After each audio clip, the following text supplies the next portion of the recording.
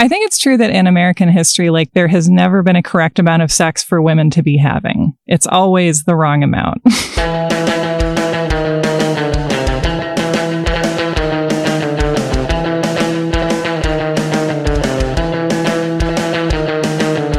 Welcome to You're Wrong About.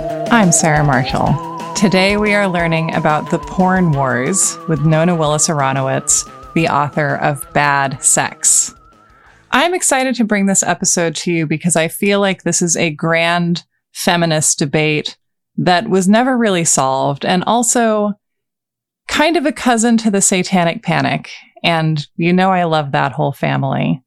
It's something that makes us think about ethics and free speech and sex and gender and pleasure and ultimately in this conversation, utopianism. It's also, to me, a summer story because we're going to take you to Times Square in the 70s. And when I think of Times Square in the 70s, I imagine feeling very sweaty. Some of the debates we're talking about in this episode is the grand question of porn. Does it liberate? Does it subjugate? Does it do both at the same time somehow? And is media depicting the abuse of women the result of an abusive culture or its cause? We will try to answer these questions in 1 hour, and we will fail, but you'll enjoy listening to it, I think. And I'll also get some real-time sex education. And we are also going to talk about all kinds of sex the whole time, as you might guess. If you haven't heard, we're also going on tour in Portland, Seattle, San Francisco, and LA between September 16th and September 22nd. There's still a few tickets left, so come see us if you can. And if you want bonus episodes, you can subscribe on Patreon or on Apple Podcasts. Thank you so much for being here. I hope you like this one. Welcome to You're Wrong About, the show where we take field trips to Times Square. Before Giuliani. Oh, yeah. Way before. With me today is a very special guest. Very special guest. Who the heck are you? I'm Nona Willis-Aronowitz. I've been obsessed with the topic of porn for, I guess, 20 years at this point. I've been obsessed with Newsies for that long. So, you know, we just have to love what we love. Yeah. I mean... I've since expanded my work to journalism and feminist history. I have a book coming out called Bad Sex, which combines all this stuff. And I've known about the feminist sex wars, also known as the porn wars, for quite a while. So I'm excited to sort of take a trip down memory lane. My gut sense is that this is a conversation that nobody ever managed to resolve and that we're still essentially living inside of, even if we don't know it. Oh, yeah. Well, this conversation just has so many different threads, some of which really directly intersect with your work and some of which you might not know anything at all about.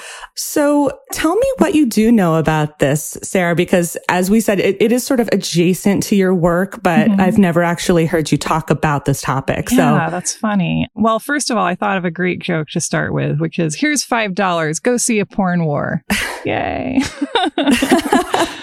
Oh my God, $5 is actually what Deep Throat cost when it came out. Wow. That seems expensive for the time. It is. It's like the equivalent of $32. What? That's how much it cost to watch Cruella when it premiered on Disney+. It's actually slightly more. Yeah. No, it was expensive. It was kind of an event. It was like, this is a night out on the town for us. Like, we might not even get dinner afterwards because it's $32. Oh my gosh. Okay. So I know we're going to talk about Deep Throat. Yes. It's the 50th anniversary. Aww. June 1972 is when it came out. Happy birthday, Deep Throat. Have a hot girl summer. So my understanding is that it's the first porno to basically crack into the mainstream, that it was essentially something that made it more permissible for not just random guys to go to a porno movie theater, but, you know, couples and women and, I don't know, people who identified as non-porn consumers, that this opened a door for them, is my understanding. And that then we had, for various reasons, an explosion of the genre in the 70s and part of second wave feminism into the late 70s and the 80s got into attempting to ban pornography, and that this was something that Andrea Dworkin was very focused on, and that famously infamously, maybe apocryphally, this legislation caused her own books to be banned. And I think I want to say like Calgary, because they also got it through in Canada. But similarly, there was a faction of second wave feminists who became strange bedfellows with conservatives and Republicans and the Christian right. And that this kind of culminated, in my understanding, with Andrea Dworkin testifying before the Mies Commission under Reagan, essentially saying, like, we need to have less freedom of speech because women are being abused horribly in these films. Yes. And again, it feels like this led to some questionable results, but that the goal was extremely earnest and well-intentioned, and that you can't collaborate with Republicans on anything, which I think we all know by now. Yeah, most of that is right. We'll get into all of it. So yeah, I think probably the reason why you're thinking of this word porno is because there was this big splashy article in the New York Times called Porno Chic that came out a couple months after Deep Throat had truly become a phenomenon, a very profitable phenomenon. I mean, it was made with a budget of $25,000, and then it eventually made what many estimate was between $25 to $200 million. So it's like My Big Fat Greek Wedding, basically. It's a perfect movie, but it kicked off all these obscenity trials, and it kicked off this kind of like cultural cachet of going, like a lot of celebrities went, like Johnny Carson went and Jack Nicholson went and all these women went and Angela Lansbury went and like all these people you would not be expecting to go see, you know, an honest to goodness porn movie. Right. I mean, this seems like a good distinction too of like what a porno makes. Like for anyone who doesn't know, like what is this genre exactly? Oh God. Well, here's the way I'm going to describe it. Before what's called the golden era of porn, which I would think is like, you know, from 1970 to 1980, roughly, porn was this private affair. There weren't like porn theaters per se, and there weren't porn movies. There were like stag films with a bunch of like episodic kind of comedic sex that like frat houses, private male clubs would like rent these reels and then sort of like watch them together, but like in a private setting. That's why they called them stag parties, you know, like these stag films. Like they didn't have plots. They didn't have production value, you know? I wouldn't have remembered this 10 minutes ago, but I did at one time read Linda Williams's Hardcore. Oh, best book ever. Right. Wonderful book. But I feel like that is to porn what Men, Women, and Chainsaws by Carol Clover is to slasher movies. That's a deep cut, but I trust you.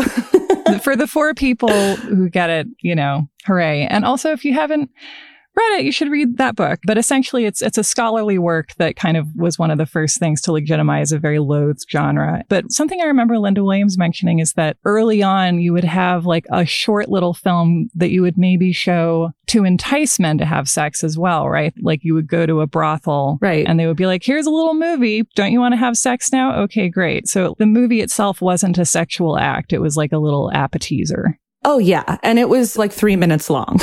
And like all of the like errors of flaccid penises and like premature ejaculation like stayed in. Like people did not have money for these films. But then for many reasons in 1972, there were opportunities to make real films. I mean, Deep Throat is an hour plus long, and it has like a real beginning, middle, and end. And it has stars. It starred Linda Lovelace and Harry Reams. Linda Lovelace was this like very girl next door type. She had this like amazing 70s curly haired situation. She was really cute, but like not like glamorous, you know, like you watch her and you feel like you could probably just like see her like on the street. Harry Reams was actually not even slated to be in this movie. He was like on the set, a PA or something like that. Which is incredible because like, physically, he's quite gifted, right? That should have been apparent. Oh, yeah. I mean, he's like the heart and soul of this movie, in my opinion. He is this kind of hirsute Jewish man who later became a born-again Christian, but we will not fault him for that. That was like really in vogue back then.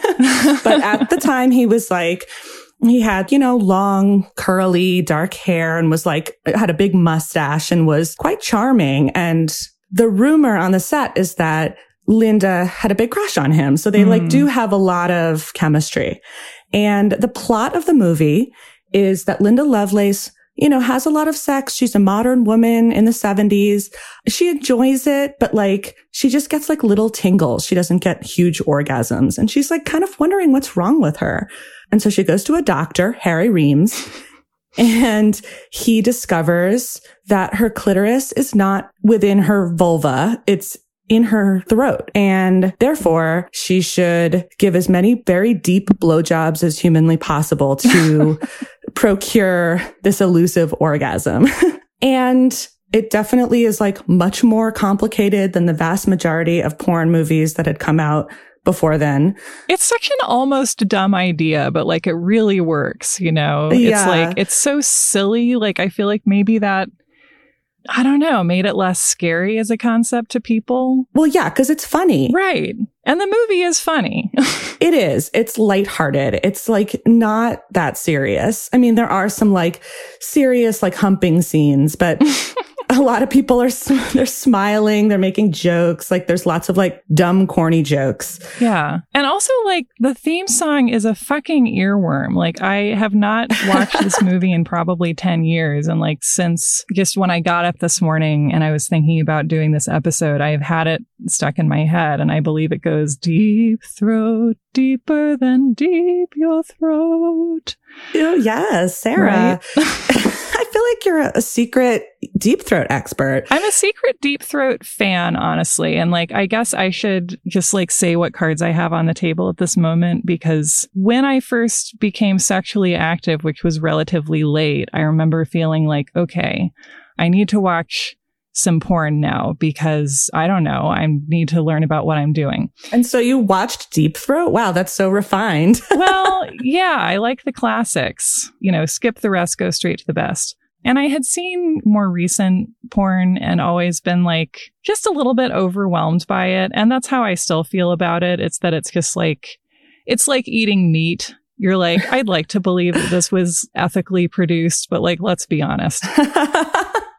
Oh, yeah. It's more easy to be aroused when you're not stressed out about the ethics of what you're doing the entire time. Well, yeah. And I think that this has always been a problem, as we'll get into. Linda did seem like she was having a really nice time. And maybe on some level she was, because she had a crush on Harry Reams. But then we find out later that that was not necessarily the case. And it's pretty disturbing. Yeah. But I remember when I saw Deep Throat, I was really struck, and this connects to just all the complications about sort of what was Linda experiencing on and off set. But kind of watching the movie in that moment, I was this is the first time I've watched a woman give a blowjob in a film. I guess I hadn't seen it happen live. This is the first time I've seen this act depicted in a way where it doesn't feel like the point is to treat her mouth like a garbage can. Yes. And it just felt genuinely pleasurable and joyful. And whether or not that's true, it conveyed that idea to me and conveyed the idea that there was joy to be had in performing oral sex, which honestly is a hard concept to hang on to in this world. Well, yeah. I mean, so it's 1972. The public is learning about clitoral orgasms. The word clitoris is all over this movie, which was definitely not the case in stag films or really any other movies up until a few years ago. Mm-hmm. And it genuinely is concerned with women's pleasure. Mm-hmm. It's giving the female character some level of interiority, a hero's journey. Yeah. She wants to have an orgasm, which that's a great goal. On one hand. But on the other hand, here we have some clear sort of male anxiety about sexual liberation of women. The clitoris is not in your throat. It's on your vulva, and it is nowhere near where the penis goes. It's several inches away. And I think that really produced a lot of anxiety in men, that they would become expendable. I mean, some feminists were coming out and saying that, actually sexual intercourse is not usually how women have orgasms. And let's just admit that. But this movie is sort of recentering the focus of women's pleasure on the penis, as if to directly refute those feminists being yes, women literally need a dick in order to orgasm. So it's like a highly ambivalent narrative, one that we will see again and again in like the golden age of porn. But, we got to talk about the sexual revolution, Sarah. I'm so ready. I mean, the 50s are thought of as this like very repressive era. And like by many accounts it was, but there were like lots of rebellions happening all over the place, from like teen girls, loving Elvis, who was like very explicitly sexual, to Hugh Hefner and like the Playboy sort of like eschewing commitment. And then in 1960, or like the early 60s, really, when it became mainstream, the birth control pill came on the scene, and it really separated reproduction from sex. And it was very important. A moment depicted beautifully in the Loretta Lynn song, The Pill. I don't know that song. Can you sing it to me? Yeah. You wine me and dine me when I was your girl. Ooh. Promised if I'd be your wife, you'd show me the world. But all I've seen of this old world is a bed and a doctor's bill. I think it goes, I'm tearing down this brooder house, 'cause now I've got the pill. That is amazing. I'm glad that like we're 20 minutes into this and you've already sung 2 songs. Yeah, that's a record from even me.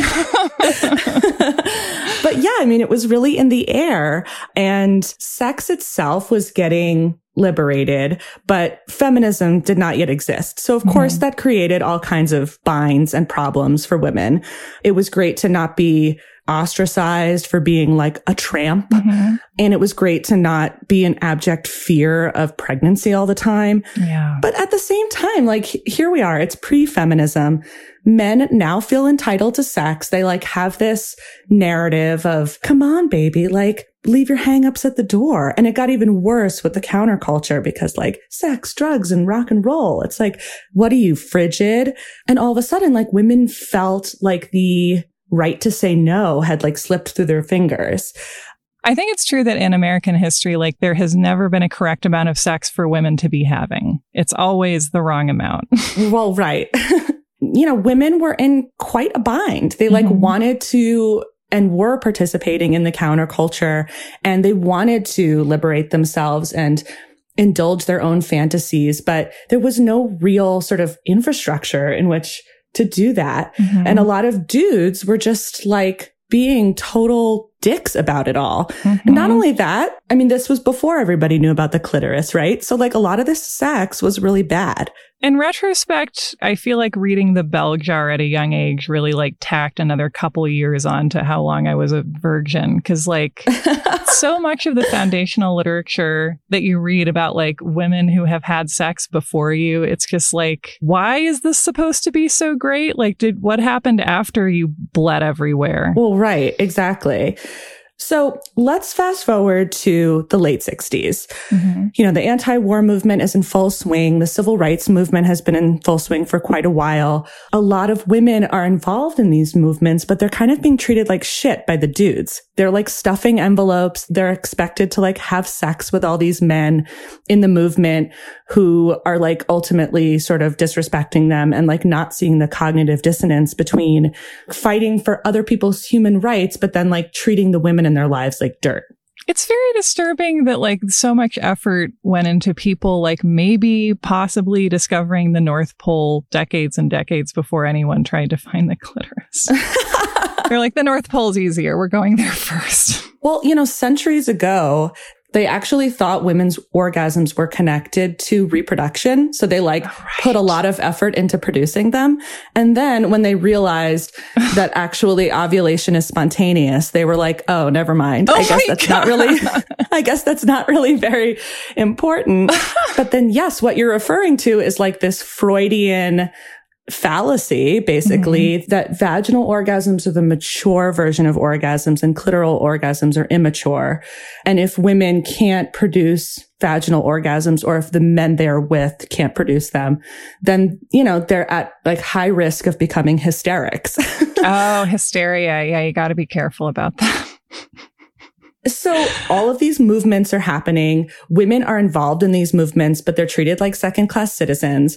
And then they start having consciousness raising sessions with each other, which are sort of like the earliest inklings of second wave feminism. I mean, I guess the early one was Betty Friedan's The Feminine Mystique, of course. But when we really start talking about radical feminism, we're really talking about these consciousness raising sessions. And a lot of them, they happened, you know, in like somebody's apartment. There was like 20 women talking about what used to be considered things that you do not talk about. And one of those major topics was sex. So like all this stuff came up, like all the double standards, like how shitty it was that like men are pressuring women into sex, even if they might want to have sex. These women are having like bad sex. I mean, I love cheeseburgers, but if somebody shoves a cheeseburger in my face, I'm going to be pretty pissed. Exactly. And it's like kind of hard to articulate if you don't have somebody being like, yes, I understand exactly what you're talking about. I think a lot of women had these feelings for years, but they just like didn't have other women to talk to them about. Yeah. So I think there was this real sense of sort of like, this is a political issue. This is important. This isn't just like a personal hang up. Like we really have to talk about this in terms of politics. Like that famous phrase, the personal is political, was conceived around this time by Carol Hainish. And so around this time in 1968, Notes from the First Year was published. And this was sort of like the first evidence that the consciousness raising sessions were happening to like a larger audience. And one of the entries in Notes from the First Year was sort of like a transcript of one of these sessions about sex. And one quote just like always gets me. We've got to learn to sleep with people because we want them, not because they want us, not to make them feel better about their masculinity, not out of weakness or inability to say no, but simply because we want to. Yeah. I guess this is a truism now, but like we still kind of struggle with this, you know? Oh, I still completely struggle with that personally. Yeah. I think that there's something in my experience about existing as a woman in America where if you have any kind of tendency towards codependency or toward having trouble determining, like, am I doing this because I want it or because somebody wants me to want it? Yes. You were encouraged to behave that way in order to peacefully fit your social role. Like you are bad at being a woman if you're mentally well, I think. Right. Yeah. And another very famous entry into Notes from the First Year was Anne Coates' The Myth of the Vaginal Orgasm. And basically saying like, technically, if you consider only the anatomy, men are kind of expendable. You know? So here's this moment. This is like a couple years before Deep Throat, but this is really like the first moment when radical feminism takes up sex, like in this public way. That's wonderful. Seriously. So, okay. But there's also something really interesting around this time going on with porn. So Lyndon B. Johnson is still the president in the late 60s, and he commissions this President's Commission on Obscenity and Pornography. And I think it actually started in 1967, if I'm not mistaken. But, you know, they take a couple of years for these President's Commissions, I guess. Not that I know much about President's Commissions, but by the time it came out, it was 1970 and Nixon was president. This commission was like very, very unusually liberal about porn. Like it basically recommended against any restriction of porn for adults. Wow. Yeah. Like they could find no evidence that exposure to explicit sexual materials played a role in like delinquent or criminal behavior, which was kind of like a conceit at the time. Right. Basically, their recommendations was like all of this legislation prohibiting the sale, the exhibition, the distribution of sexual materials, like all that should be repealed. And so, you know, here are these like liberals coming out with this liberal commission, but like the Nixon administration is like, fuck that. Like he vowed, like he's like, as long as I'm in the White House, there will be no relaxation of the national effort to control and eliminate smut. Like I still really care about this. But like it sort of undermined them, right? Like functionally, it just sort of like added fuel to the fire of like a more relaxed attitude towards porn. What if porn watching leads to dope smoking? You know, what about that? That would be a disaster. Can't allow it. Well, right. Exactly. And at this point, nobody cared about like violence towards women or anything. I think they just cared about like teen delinquents. So like that's probably pretty apt. Right. You know what I mean? No official like laws are repealed or anything, but it still sort of ignites this porn explosion. Like it really starts the golden era of porn. Like after this, you know, hardcore cinemas grew to like 1,000 across the nation, which is kind of a lot. Mm-hmm. But so there were a few of these like hour and a half like movies with plots and stuff before Deep Throat. But Deep Throat is the one that like really hit for all the reasons that we said. Like it was sort of like a perfect storm of like appealing stars and like a cute conceit and just like where the sexual revolution was at that point. It had really gone mainstream. Like it was really very chic, as they called it, porno chic. This is sort of like we're now smack in the middle of like porn's golden era. All of these women are like walking contradictions of like innocent looking good girls who also like secretly enjoy sex and are insatiable. They kind of all go through some sort of sexual awakening during the movie. All the stories center on like a woman protagonist discovering like the joys and like the liberation of like fulfilling amazing sex, like often from some sort of like ravishment or tutelage by a dude. Like it's very, very consistent. Do you remember the joke on Seinfeld about Rochelle? Oh my God, I am such a bad New York City Jew. I do like Seinfeld, but I'm not like a huge super fan. So like, I don't know what you're talking about. I'm sorry.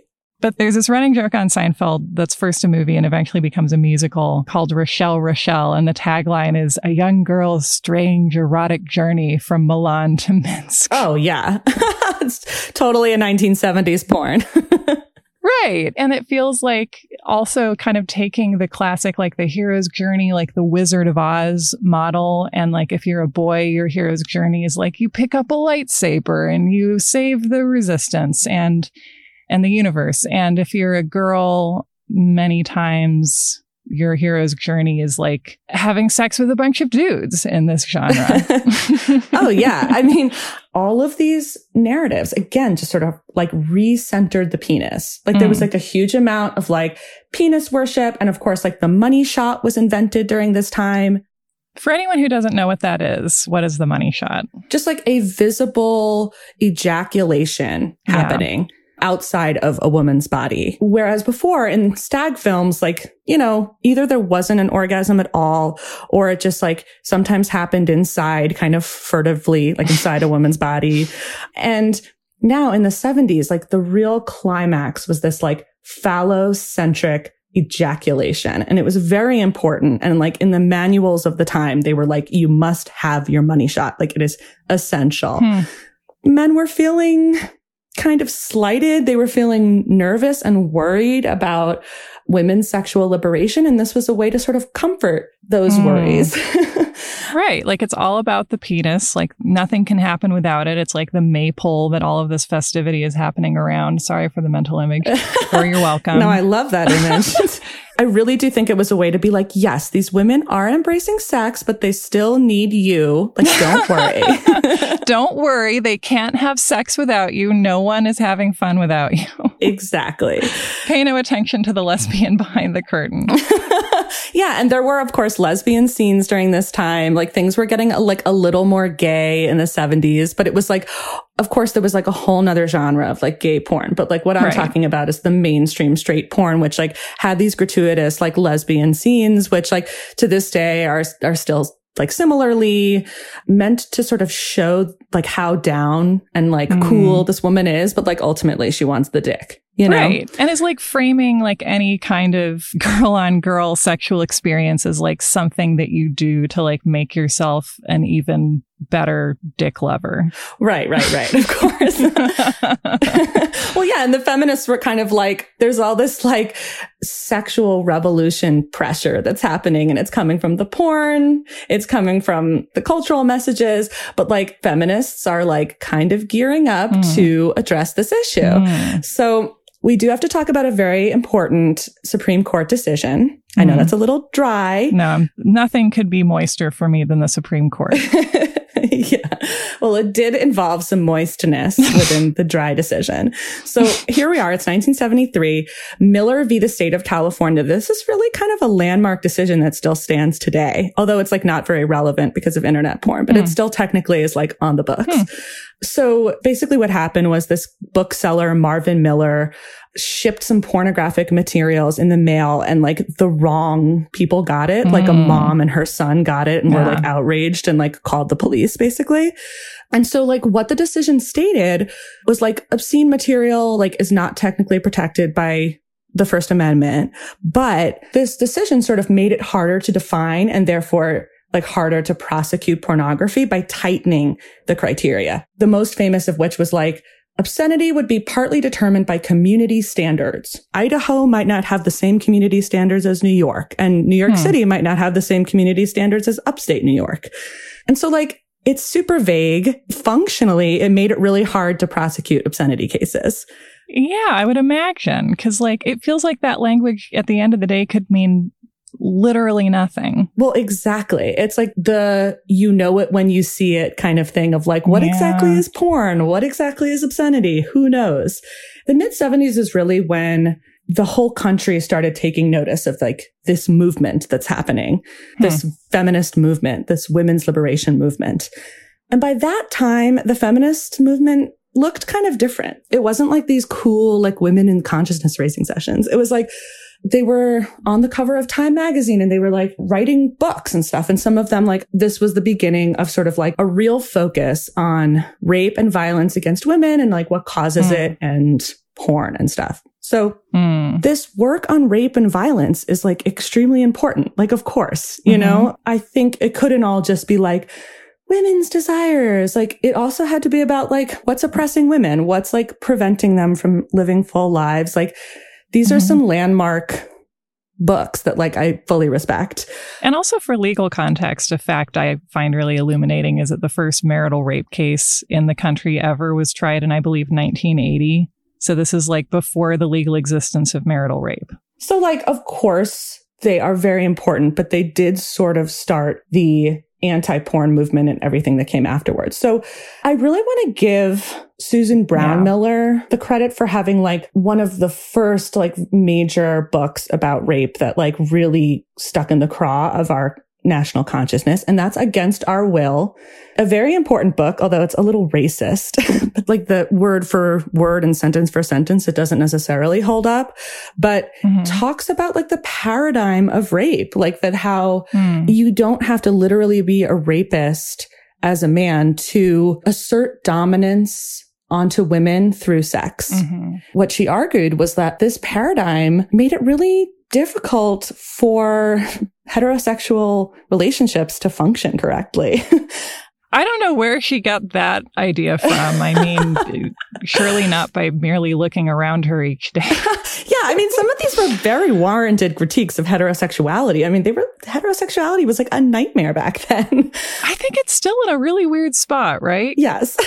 Are the straights okay? No, never have been. Working on it. I mean, this is when radical lesbianism sort of like came to flourish. A lot of women were sort of defecting from heterosexuality, saying like, this is a horror show. I don't want to be part of it. I don't want to be raped. I don't want to be hit in my domestic life. Like, sorry, bye. And one of these lesbians, Robin Morgan, another very famous anti-porn feminist, she has a pretty famous 1974 essay, which again laid the groundwork for a lot of anti-porn movements. I want you to read this paragraph. Here it is. Pornography is the theory and rape is the practice. Rape exists anytime sexual intercourse occurs when it has not been initiated by the woman out of her own genuine affection and desire. Anything short of that is, in a radical feminist definition, rape. Because the pressure is there and it need not be a knife blade against the throat. It's in his body language, his threat of sulking, his clenched or trembling hands.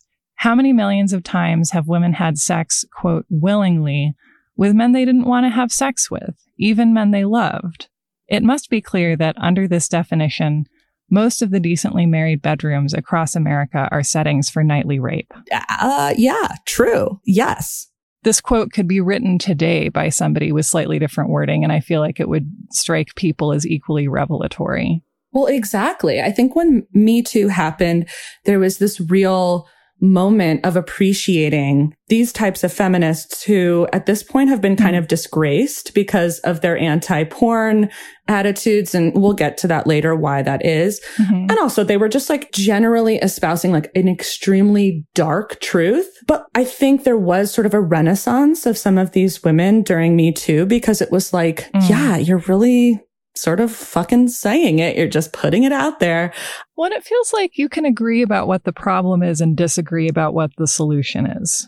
Exactly. And I think that a lot of the solutions of these women were sort of just like, men are evil, you know? And I think a lot of women felt like, well, wait a second. I love men. Yeah. Another very important book came out in 1974. Our favorite, Andrea Dworkin. She came out with Woman Hating. I want to read something she wrote. I think that was like presumably in response to the female Deep Throat fans who were like, this sexually liberated me, or even just like women who really appreciated the gains of the sexual revolution. Yeah, so as a Deep Throat fan, she's talking to me, and I bet she's maybe not angry, but disappointed. Yeah. Hold on to your hats. Capitalism is not wicked or cruel when the commodity is the whore. Profit is not wicked or cruel when the alienated worker is a female piece of meat. Corporate bloodsucking is not wicked or cruel when the corporations in question sell cunt. Racism is not wicked or cruel when the black cunt or yellow cunt or red cunt or Hispanic cunt or Jewish cunt has her legs splayed for any man's pleasure. Violence by the powerful against the powerless is not wicked or cruel when it is called sex. The new pornography is left wing, and the new pornography is a vast graveyard where the left has gone to die. The left cannot have its whores and its politics too. So she was basically just like, oh, great. Okay. Once sex is involved and like none of your other values matter. Okay, cool. Some of these porn movies were like very baldly capitalist. I mean, like they were just trying to make money and harnessing the most universal fantasy of like young men, basically. And a lot of these narratives like were racist and kind of regressive in many ways. And so like, I get it. But she like fundamentally, she's also kind of like shaming other women for possibly liking porn. It's like, okay, Andrea. Yeah, I don't know. I'm working on it. No, seriously, like we're just doing our best. I mean, she became kind of like the face of the anti-porn movement, which was like very convenient for a lot of people, for like First Amendment opponents, for like misogynists who didn't like feminism, because like she really was kind of out there and angry in many ways. Yeah. I'm sure she did not give generic copy to anybody covering anything she ever did. She just like was very prone to hyperbole. You know, that can be very effective, and that can also just be like super easy to make fun of and denigrate. So like here we have Robin Morgan, we have Andrea Dworkin, we have Susan Brownmiller, we have a lot of women who are sort of feeling like the most important topic and direction that feminism needs to go in is sort of like defensive, like protecting women from men's worst impulses. And that can be rape, that can be domestic violence, that can be what we see in porn. Moving on, we eventually see the formation of the group that would eventually become Women Against Pornography, or WAP. It's a different acronym now. I know. When I saw that when I was like writing my book, I was just like, oh my God, like, thank you so much, Cardi and Megan Thee Stallion, for like revising what WAP means to us. And forever outing Ben Shapiro as someone who has never aroused his own wife. Oh my God. Classic tweet. And so within a couple of years, the group became official. One of the main sort of pastimes of theirs was like giving Times Square tours of the peep shows and sex shows. Like they would blend in kind of with like all the other vendors on the street being like, take my tour, take this tour. I mean, I feel like my understanding of this is a little bit weak. Like a peep show was essentially, you would like go in, you would have like an individual, like a little booth, I assume most of the time. And you would like put in money, and then a woman would, I don't know, get naked or do something sexy. Yeah. Well, I think there were like live peep shows like that. You could also pay to like see a slideshow essentially. And so this tour was kind of like bringing like people from middle America into these booths to like show them what they were actually talking about, like to show them the porn that would like outrage them for like probably not feminist reasons, to be honest with you, like probably like Puritan reasons. Right. The underlying point was like propagating the idea that porn caused violence rather than just reflected violence. Like bringing people in these booths and being like, well, of course, if you see this, aren't you going to become like a violent person? Gosh. So like, okay, so we're in the late 70s. It's 1979. There's like this big moment for the anti-porn movement. Again, on our favorite place, Times Square. There's like 5,000 people there. The most famous feminists in the country are there. It's like Gloria Steinem, Bella Abzug was there, like major players. This was a mainstream protest. And by this time, like women of color are sort of getting engaged. Like I feel like at first this was like a white woman's thing. But then like Alice Walker and Audre Lorde and like Patricia Hill Collins, like they were all chiming in. This was like a wide ranging movement of anti-porn. Like by the end of the 70s, this was really the focus of the feminist movement. If you were like from Mars and like went to the archives and like read about feminism during this time, you would have thought that this was like the major issue that people cared about. Maybe the key difference or one of the key differences between like the way I feel about porn, which is like sometimes I've enjoyed it. Sometimes I've dramatically unenjoyed it. I think that it can be made ethically. I think that there's a lot more incentive for it to be made unethically. I think that in a society where like as a woman, you are actively encouraged from birth to like hide what you actually want from everyone, including yourself. It's hard to access what you actually want to do sexually in an economic situation where it is effectively impossible for many people to find jobs that compensate them in a way that gives them any quality of life. You know, you can say, well, do you have the freedom to choose sex work if it is your only viable option? I don't know. I think it's possible to feel conflicted about the conditions in which porn is made and in which sex work is carried out and still see these things as things that can be good for everybody and should be able to be good for everybody, but that becomes impossible when you look at porn and think this is not an effect of things being fucked up. This is making them dramatically more fucked up. Like, is that the difference between kind of where I am and where they're coming from? Yeah, I think they were trying to say sort of like life imitates art rather than art imitates life. And I think like what a lot of feminists were looking on at this and being like, sure, like a lot of porn is misogynist. We live in a misogynist culture. Movies are misogynist. TV is misogynist. Yeah. Rock and roll is misogynist, even though a lot of women like it. Like we're forced to like a lot of things that hate us. That's kind of a theme. Absolutely. And yet there are a lot of women who are enjoying porn and enjoying sex. And so I think, yes, porn can be misogynist, but that all of this sort of indictment of porn and determining of like what's good for women versus what's bad for women and what's sexuality versus what's sensuality and what's erotica and what's pornography, all it's doing is just like making women feel bad about their own desires. Because like, what if they desire what you're saying is bad? Yeah. We have to bring it back full circle to Linda Lovelace. Hi, Linda. Hi, Linda. So at this point, she has disavowed her stage name. Her real name is Linda Borman. She's become a born-again Christian, like everybody else. This was like a real thing in like the 70s and 80s. People really became born-again Christians. But this is like the cusp of the Reagan Revolution, and it's like really starting. So Linda, she came out with a book called Ordeal in 1980 that like really painstakingly described her time in porn and her relationship with Chuck Trainer, who was a producer on Deep Throat. And it's truly heartbreaking. Like, well, she accused Trainer of like physical and psychological abuse and like making her engage in sex acts she didn't want to engage in. She alleges that he forced her into acting in Deep Throat against her will and like literally had a gun to her head on set, which sounds terrifying. I mean, some people dispute that particular detail, but like, I don't think anybody disputes that he was just an enormously controlling and abusive partner.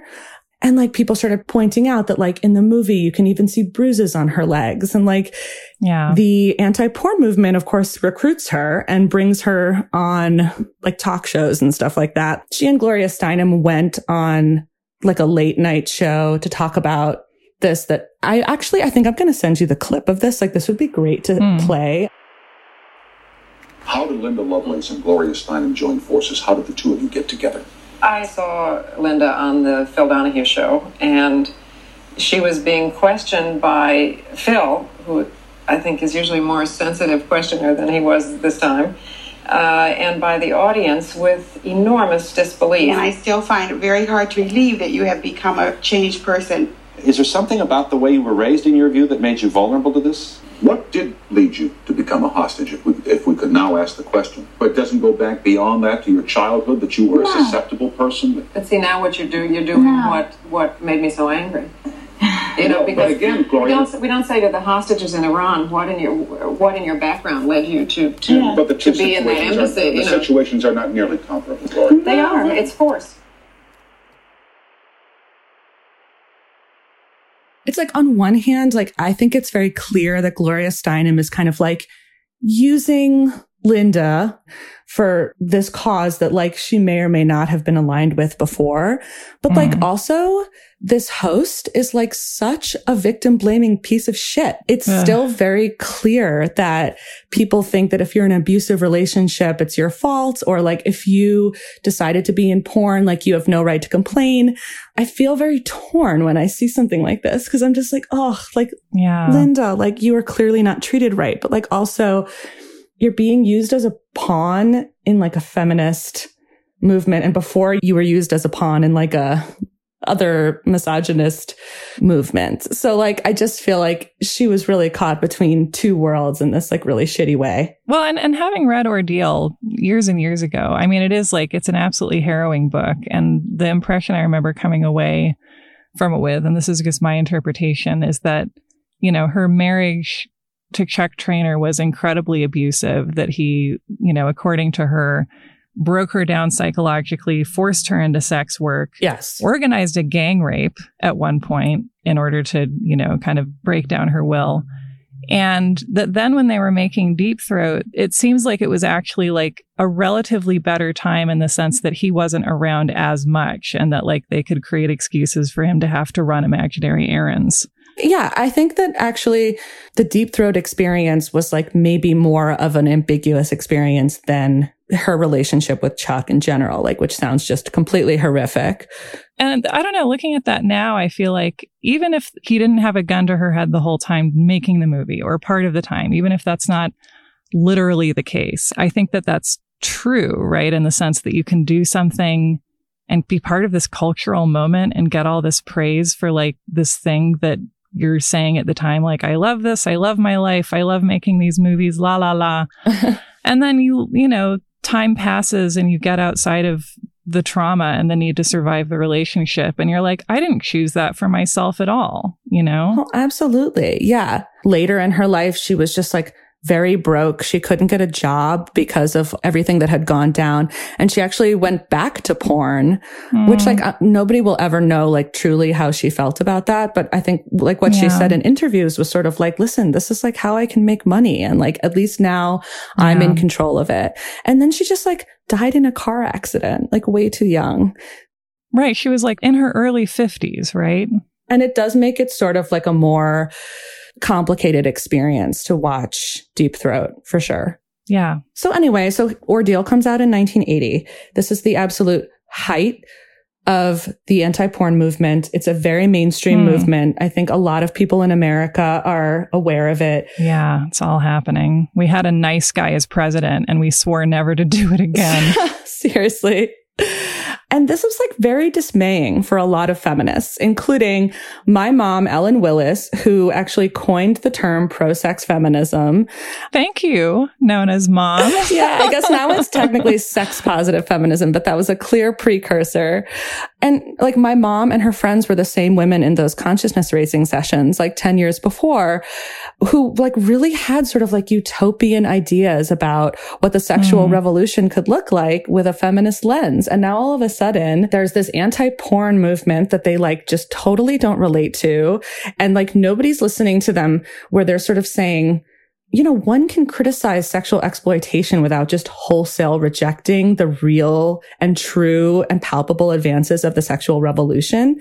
Like for a lot of these women, the sexual revolution and like the beginning of feminism were sort of inextricable. And it was just like a supremely exhilarating moment for them. And here are these women being like, you know, you're playing yourself if you're like even talking to men. Which also really sucks, like to, as an adult, be told this thing that you think you like, you don't actually like. And I realize I've just been saying this whole time that women are so relentlessly gaslit by society that it's hard to tell what we actually do want to do. But sometimes we really do know. So, you know, it is possible. And even if we don't know, we should have this right to explore without both conservatives and supposed feminists yelling at us, you know?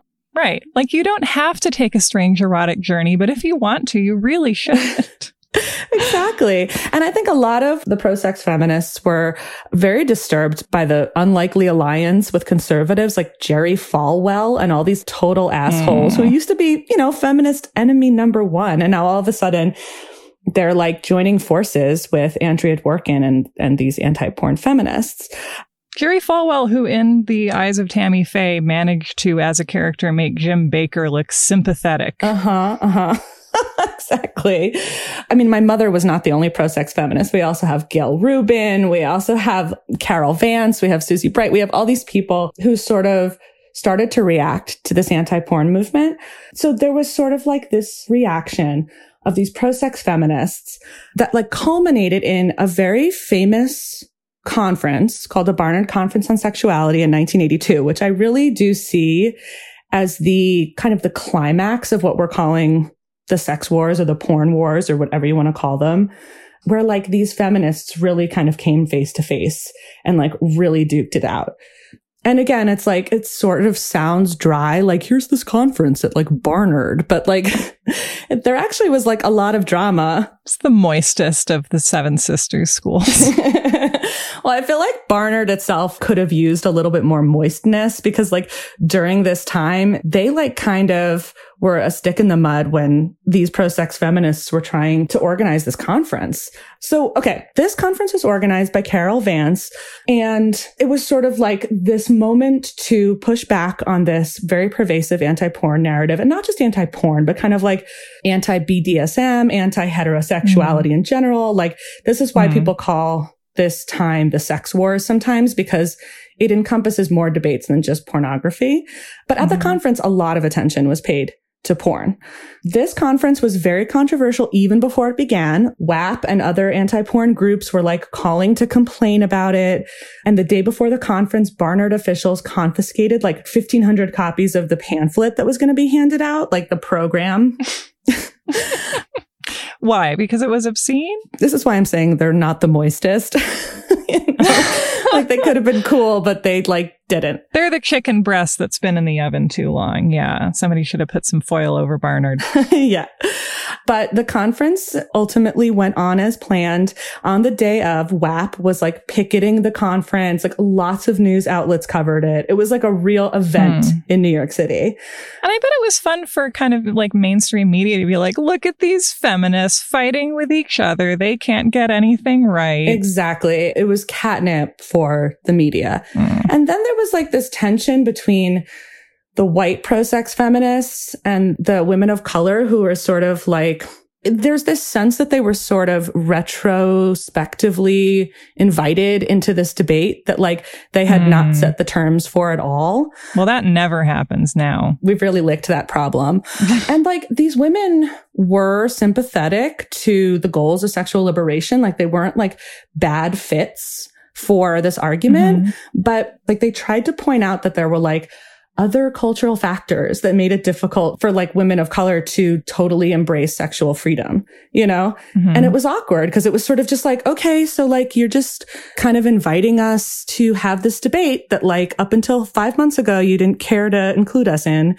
So like the anti-porn feminists at this point, I mean, frankly, they doubled down after the early 80s, like this is sort of like the legislating pornography era, you know, with like Catherine McKinnon getting involved in like attempting to pass like local ordinances against pornography, like actually trying to legislate pornography. And this is when I really think the anti-porn feminists fuck up. I think a lot of people were offended and jarred by this. I mean, they just kept losing case after case. Like there were no victories for them. And it made them look like total prudes. It just made them look like censorship activists. Which is not a cute look. Which is not a cute look. And I think it was a lot less sympathetic than just saying, hey, this pornography is damaging to women, or it depicts violence against women. In some ways, it was a good wake-up call for some people. But once you start legislating it, a lot of people were like, whoa, you guys are going too far.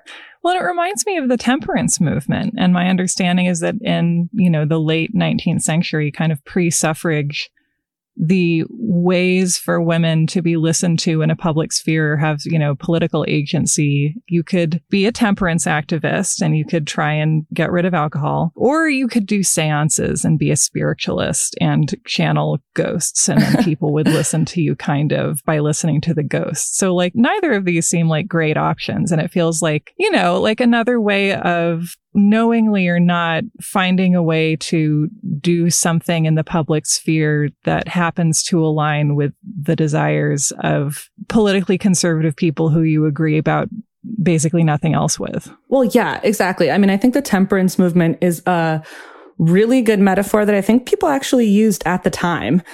Why don't you try to get to the root of the problem and like not make people feel bad or shamed about entertainment that's like, of course, laden with misogyny, but like it is ultimately entertainment and it's like not going to solve the problem. And it's cutting off other women from like having a smart cocktail or, you know, watching a sexy movie if that's what they need at the end of the day. So feminists were out here like attempting to pass amendments to like civil rights laws that like would recognize pornography as a violation of the civil rights of women as a form of sex discrimination. They attempted to pass, and by they, I mean like Catherine McKinnon was really prominent, but there was like a whole like fleet of like feminist lawyers who tried to do this.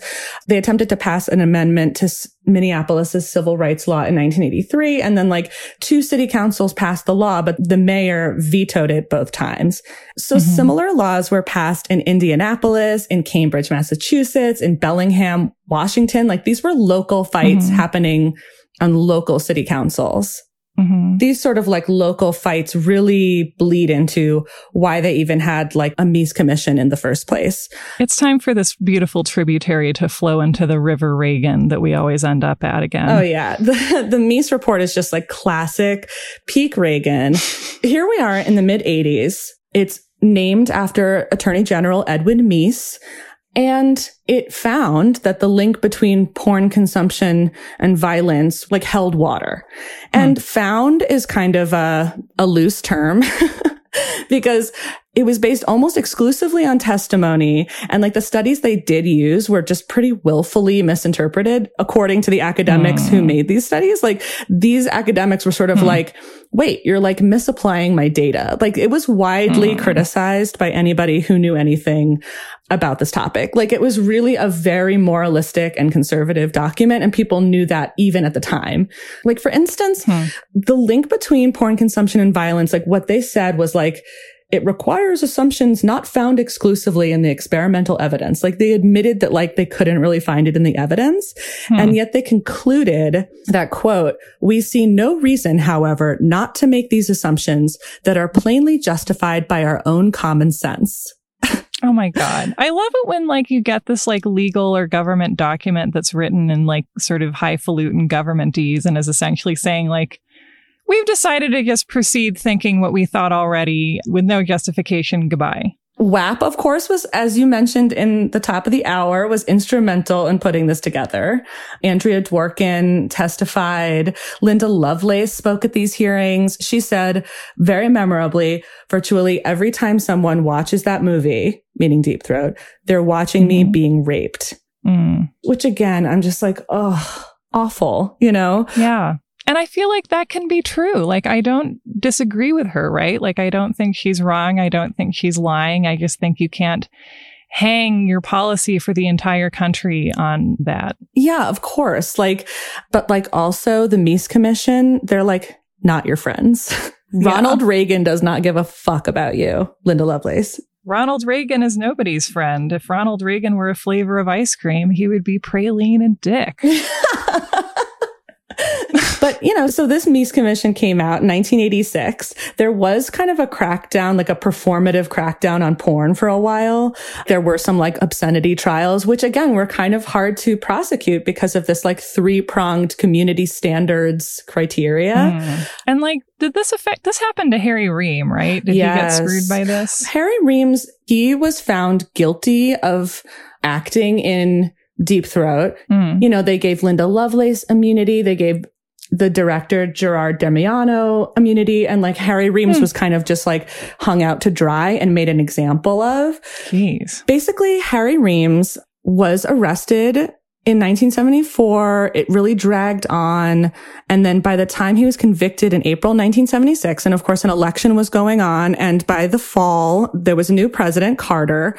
So his conviction was overturned on appeal a year later in 1977. Good old Carter. So like, thankfully, Harry Rehm did not go to prison, but like his entire life was destroyed. He was kind of just like a pariah.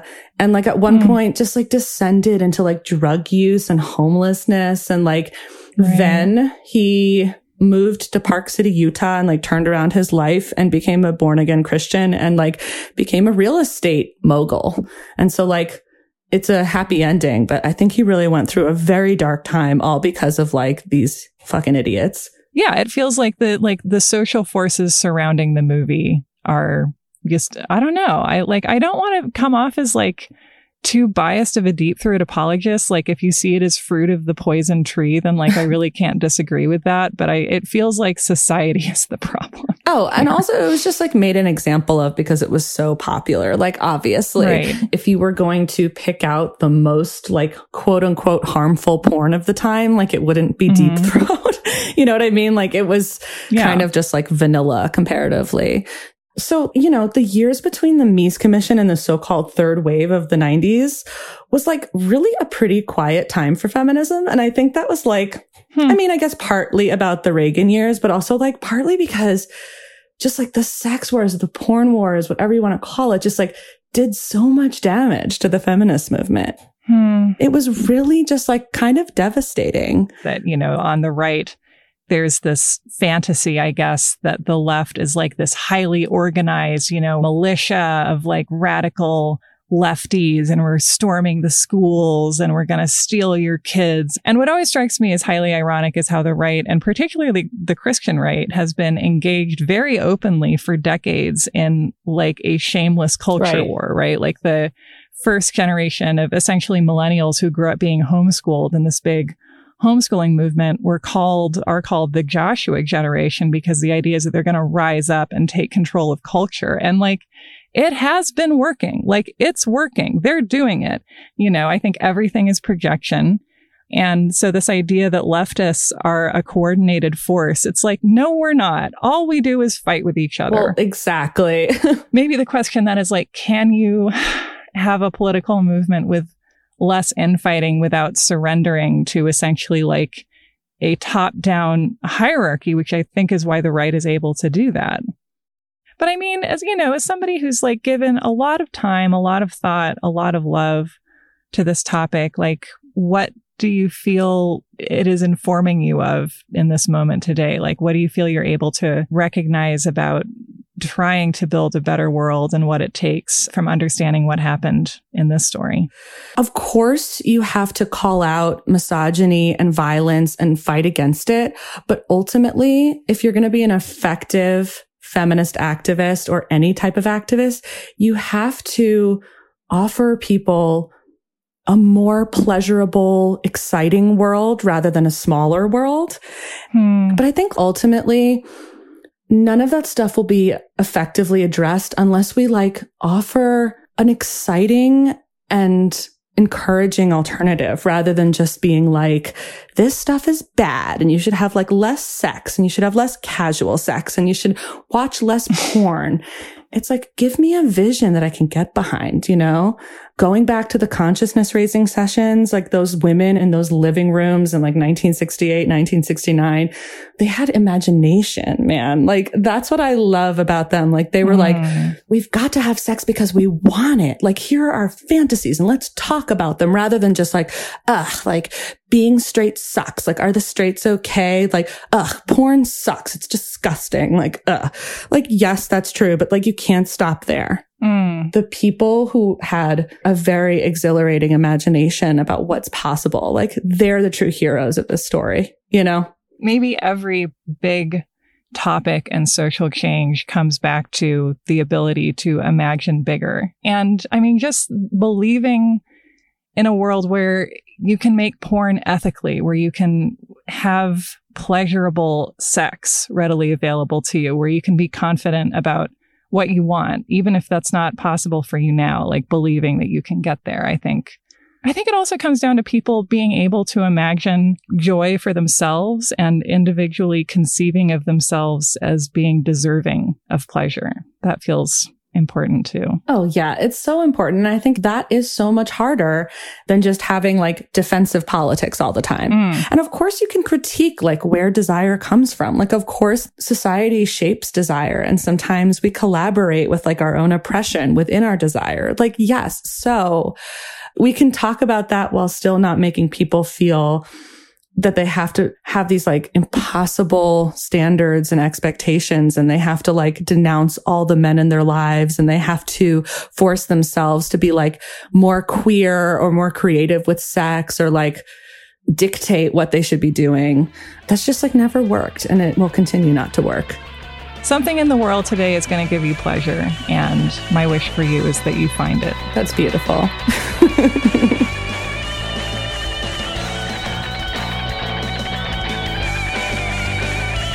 And that was our episode. Thank you so much to Nona Willis-Aronowitz. If you want to learn more about this, you can read her book, Bad Sex, which will be out very soon. Thank you to Miranda Zickler for editing. Thank you to Carolyn Kendrick, who makes all of this possible. We'll see you in 2 weeks.